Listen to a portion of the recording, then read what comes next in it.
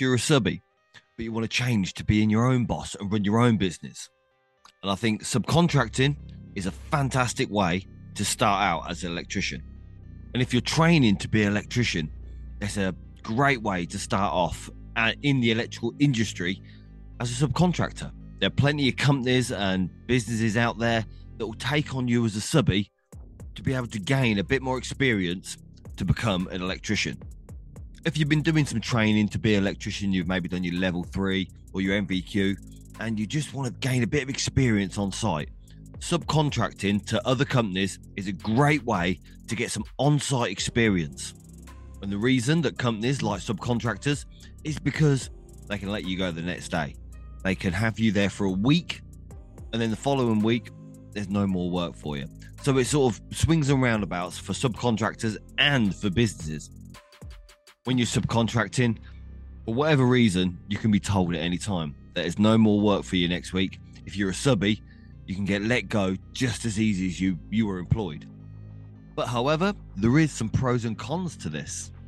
If you apply for an agency or apply to be a subcontractor for a business, you get paid a set wage. Electricians that are qualified on paper, they'll get £25 an hour, whether you've got experience or not. But remember, you can never guarantee that work's going to last forever. So, although many electricians, they enjoy being a subcontractor and subbing to different companies all over the country, there is a lot of subcontracting electricians that look for the future, that look towards the future, should I say, to maybe start up their own business one day and run their own electrical business. So that's what we're going to look into today. How and why to start up your own electrical business if you're stuck subbing. Toolbox Talks for Electricians, helping electricians reduce stress, gain back time, and earn more money. Hello and welcome back. My name is Ben Poulter, your host of Toolbox Talks for Electricians, and today I come from personal experience. I used to be a subcontractor as an electrician, and then I went ahead and started up my own business after getting fed up with subcontracting, really. And some of the reasons I can guarantee why I started up my own business is the same reasons of what you've tuned in today. I was on the second day of my AM2, and I didn't even know if I passed it or not. And the company that I work for, they phoned me up. They said, Ben, you're no longer employed. All right. So what's happened there then? Have I done something wrong? Nope. The company went into liquidation. There was nothing I can do. I didn't have a job. And I've been employed by this company all through my apprenticeship. So I had it quite easy, I think.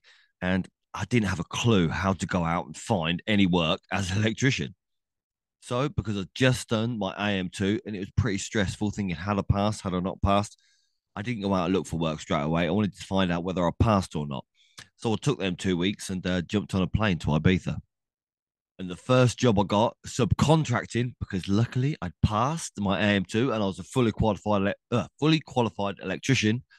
I started working for a company called NG Bailey, and I was working on site in Slough. That was a 2-hour drive from my house. It was me and my brother that basically had to get up bright and early and go subcontracting to this company in Slough on a site. And we basically go on a tower all day, putting lengths of tray up. And that was all we did all day. It was a little bit exciting when we got asked to do, hey, can you do conduit? Yeah, we'll do conduit. We'll give that a go.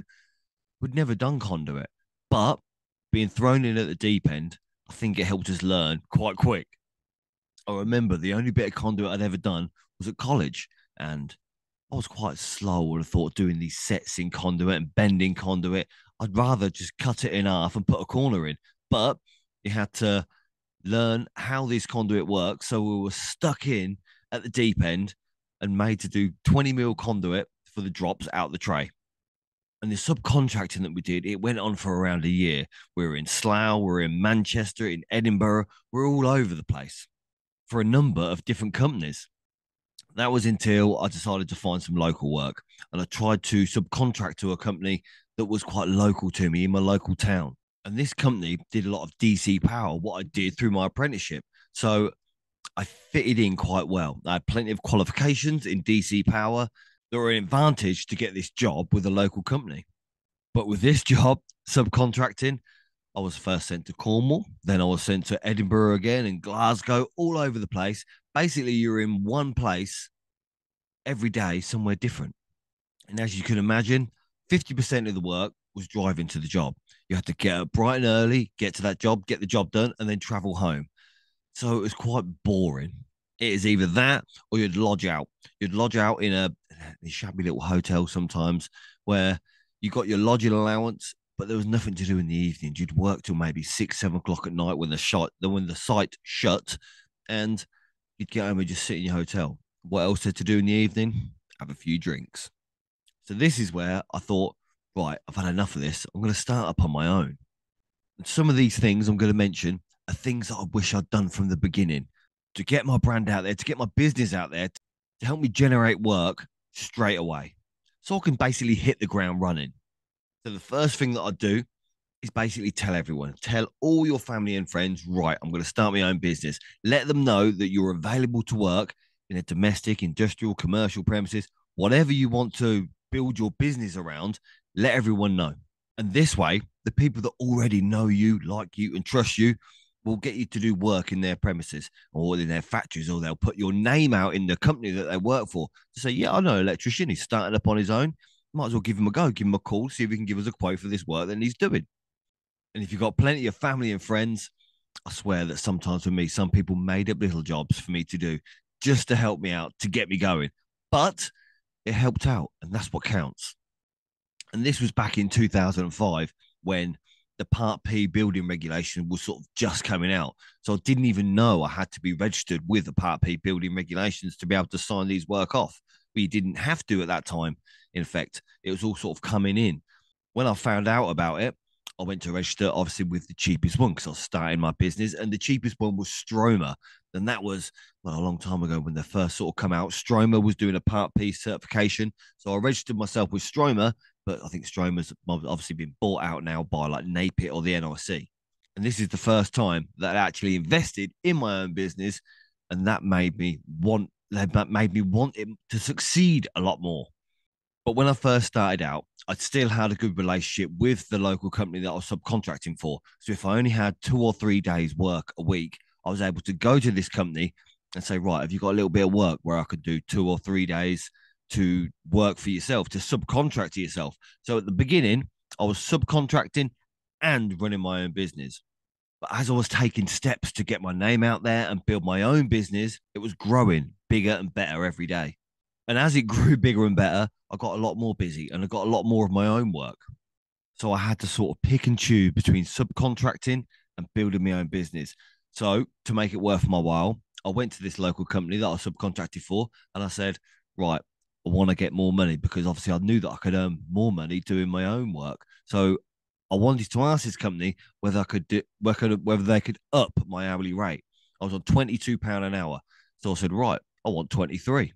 And they said, yeah, Pen, that's fine. No worries. We'll put you up to 23. So as I got bigger and better with my own business, I got more busy. So I went back to them. I said, look, I want £24 an hour now. I need to up it to make it worth my while. They said, yep, Ben, no worries. We'll give you £24 an hour. And then obviously it wasn't long until I got even more busy. So I went back to them and said, look, I want £25 an hour now. They said, Ben, not a problem. You can have £25 an hour. You're worth it. Fantastic. That must have been pushing the boat a bit too far because they never called me up again to offer me any work for it any week, any time. They didn't call me up to offer me any jobs to say, right, Ben, we've got a bit of a work. Right, Ben, we've got a few jobs for you this week. They didn't even do that. They just didn't ring. So I had no work from subcontracting. So that made me more determined to build my own business. So that was it. My only income was the business what I could generate myself. So now I had to make it work. So the first thing I did was get a load of leaflets printed. I thought, yeah, printing out leaflets and posting through people's doors, that's going to be fantastic. That'll grow my business massively if I let everyone know that I've started a business and I'm an electrician in their area. Well, later on, found out it's a complete waste of time. I think I got one job from posting leaflets, and that was to change a thermostat. It wasn't something that was going to make me rich overnight. So, not giving up, I turned to the internet where it was sort of my builder and my workman. So, I signed up to them to see if I could generate more work for my own business. And as I say, this was a long time ago. So, this was when my builder and my workman, things like that, first come to the market. So, I don't think they'd got as scummy as they are today. And when these sites were new, I wasn't charging a lot. I was just first starting out, so I wasn't established in a way. So I was doing jobs quite cheap, I would have thought. So the jobs that I was tendering for on these sites with my builder and my workman, I was getting a few of the jobs, but it wasn't sustainable in the future to build a business, I would have thought. And today, I would definitely steer clear. It's not a fantastic way to generate decent customers into your business. But thinking back when I was first started up on my own, everything I was doing, I was trying to get work today. I was trying to get work now. I wasn't looking for the long game sort of thing, the longer picture of how to build a business. I was just trying to get that work like a quick win, a shortcut to sort of success. I do realize that now, looking back at the things that I did. But at the time, it was a bit of a struggle. And when I wasn't getting the work, I got disheartened. So I did go and look at a job and get an interview for a job working as a project manager because I got quite disheartened and thought, yep, being a self employed electrician running my own business, it probably wasn't for me. So I got this job in an office and I lasted a week. And that is when I found out, yeah, working in an office for somebody else, it isn't for me. So then I put my thinking cap back on and I realized that money for electricians, the good money, is in big jobs. You can make fantastic money if you had 5 fuse boards to change, because obviously a fuse board would take you around a day to change in someone's property. So if you had 5 fuse boards every week, 365 days a week, yeah, you could earn a fortune. But it doesn't happen like that. The only way you're going to earn decent money as an electrician is to get big jobs, is to get extensions, is to get kitchens, is to get rewires.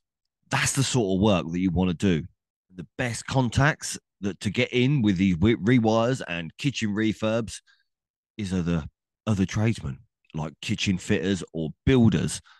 Back in the day, I think builders, they used to say, yep, they've got an extension and they will run a couple of sockets. They'll just spur off a spur off a spur themselves, or they'll just tap into the lighting circuit and do it themselves. But when Part P come out, you couldn't do that anymore.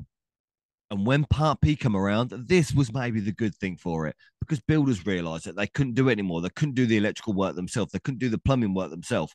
They have to find a tradesman specialized in like electrics or in plumbing. So when I realized this, the first thing I did was I put an email together to email every single builder in my local area. And I would write a little bit about myself, offering my services as an electrician.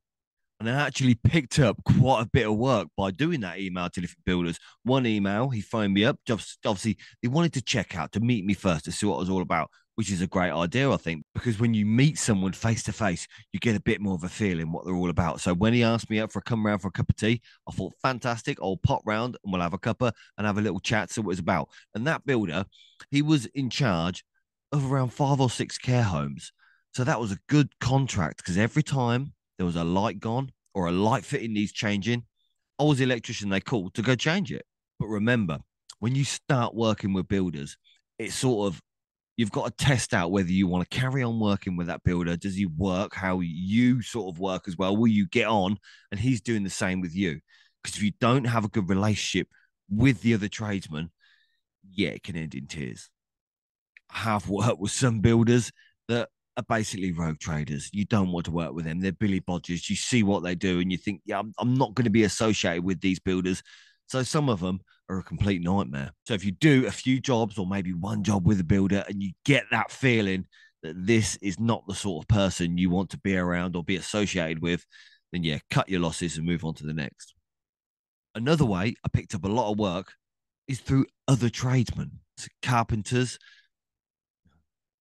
there's builders, plumbers, carpenters, mechanics, all of them who pass their numbers on to their family and friends. There was builders, plumbers, carpenters, mechanics, ground workers, all of them who I did work for that also passed my number on to their family and friends.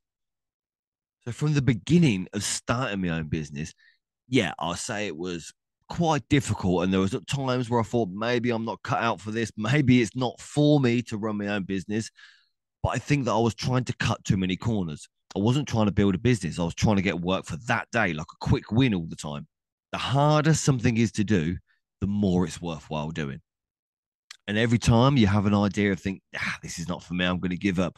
Think back to subcontract. Think back to think back to subcontracting. What was it like? When you're wandering around site looking for materials that everyone said, yeah, it was delivered. It was delivered yesterday. And the roofers are up the top, dropping their nuts and bolts down, basically hitting you on the head sometimes if you haven't got a hard hat on, beating up on a cherry picker in the cold wind and rain, basically because you've been asked to do the outside lights and that job's got to be done. When you're working away with some idiot on the bleeding cherry picker and he takes your harness off and clips it to the light you've just put up. So when you try to move down, it sort of drags you off the cherry picker. Some idiots you get on site like that. I suppose you can laugh about it now because, yeah, it was fun. It was pretty funny, but it was pretty bleeding dangerous as well.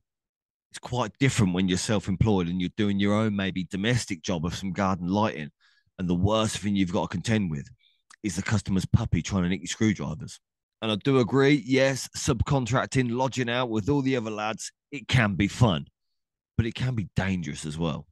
And I think you can always start your own business, like doing sort of jobs on the side, maybe at the weekends, maybe 2 or 3 days a week, alongside subcontracting, just so you're not under pressure to get plenty of work for that first week to go all in and all out straight away. You can build it slowly over time.